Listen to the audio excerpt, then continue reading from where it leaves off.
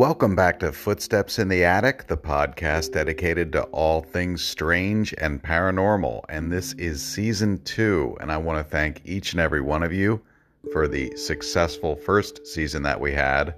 I still can't believe I had over 10.4 thousand listeners, and I owe it all to you guys.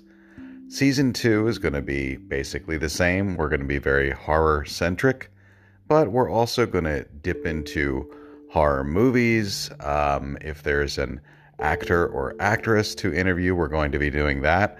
We're basically going to be taking the strange and paranormal and tuning it up a notch. So I hope you will enjoy this season. And I thought we would open season 2 with an international case. And this case actually occurred in Wales in the UK. And it happened to Tracy and Kieran Fry and their 3 children.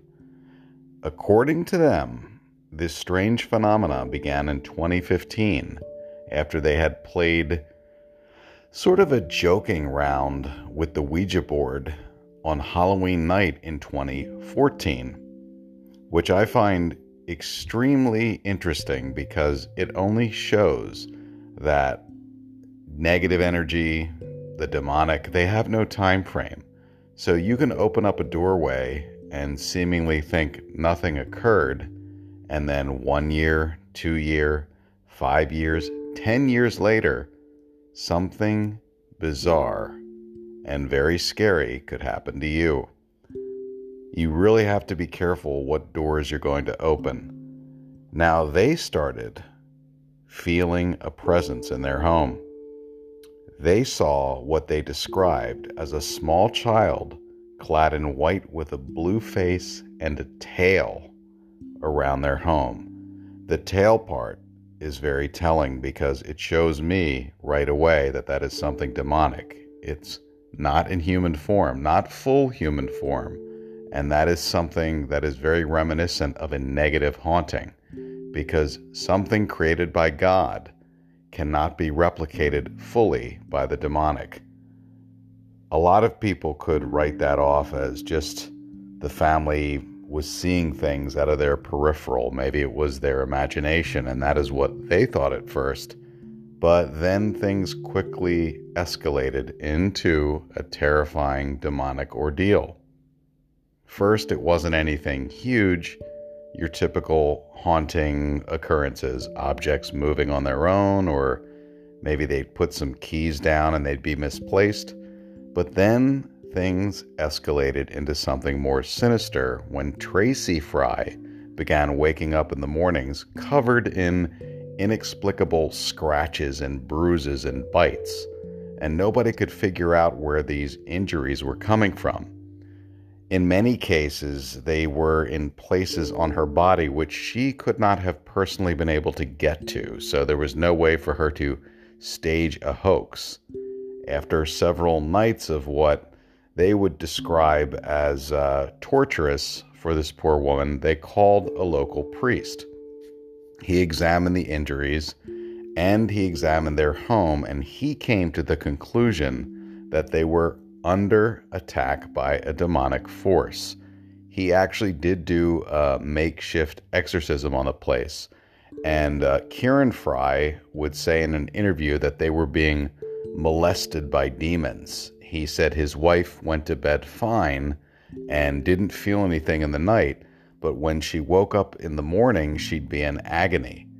His wife agreed with this assessment and explained that the attacks seemed to get worse the more scared they got.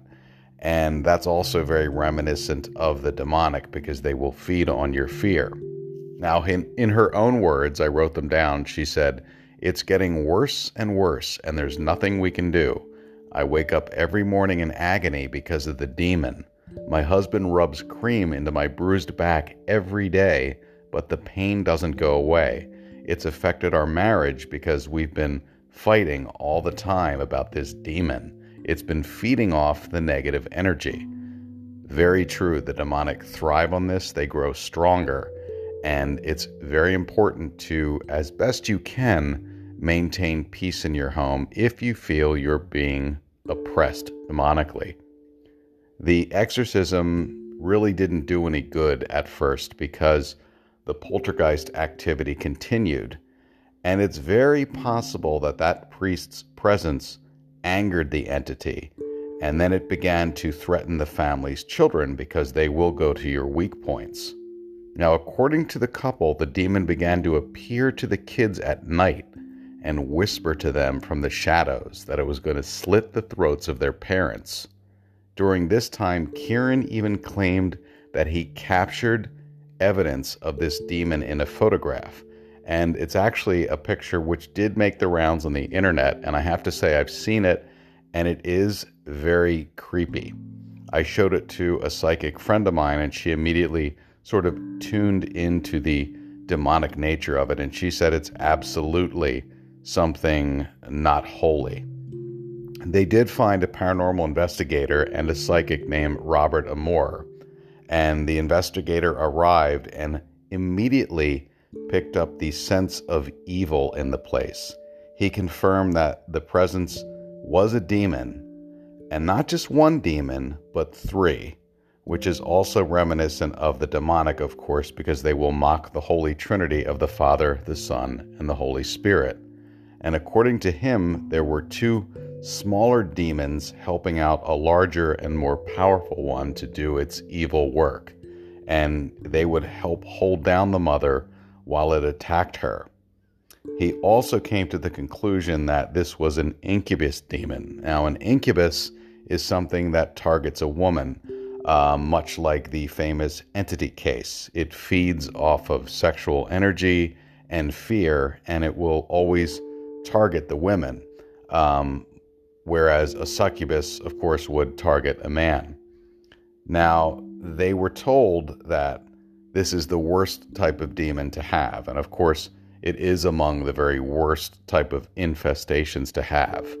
Amore got to work doing a house cleansing, and he even claimed to have, now, you have to take this word for not the literal meaning, slain the other two demons, which of course he means in a holy way. He prayed and did a cleansing, and they, for lack of a better terms, think of it as them being evaporated by God's light.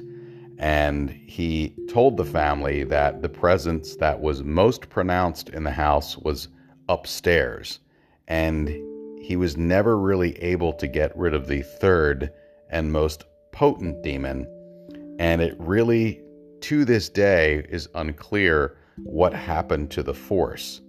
And I think that it was just too strong at that point, that it fed off of this family's fear, its insecurities, and their temporary lack of faith. Because when you're defeated physically and emotionally, you can start to doubt whether you're praying and you're reaching out to help is having any effect. So you have to stay steadfast in your beliefs and your spirituality, and that will help combat any force that you may be dealing with. It's a very famous case. Of course, there are people who have dismissed this case as a hoax, but I would encourage all of you to look at the photograph that was captured of this infestation, and you judge for yourselves. But again, I did show it to a psychic friend who I do trust, and they confirmed that this was indeed a demonic presence caught on film. I thought this was an interesting case to kick off season 2, but we have some fantastic interviews lined up this season. We have some films we're going to dive into and analyze, and we have a lot of strange and unsettling stories to dive into in Footsteps in the Attic. So this is Brian Hobson for season 2, and I will see all of you next week. Thank you for listening.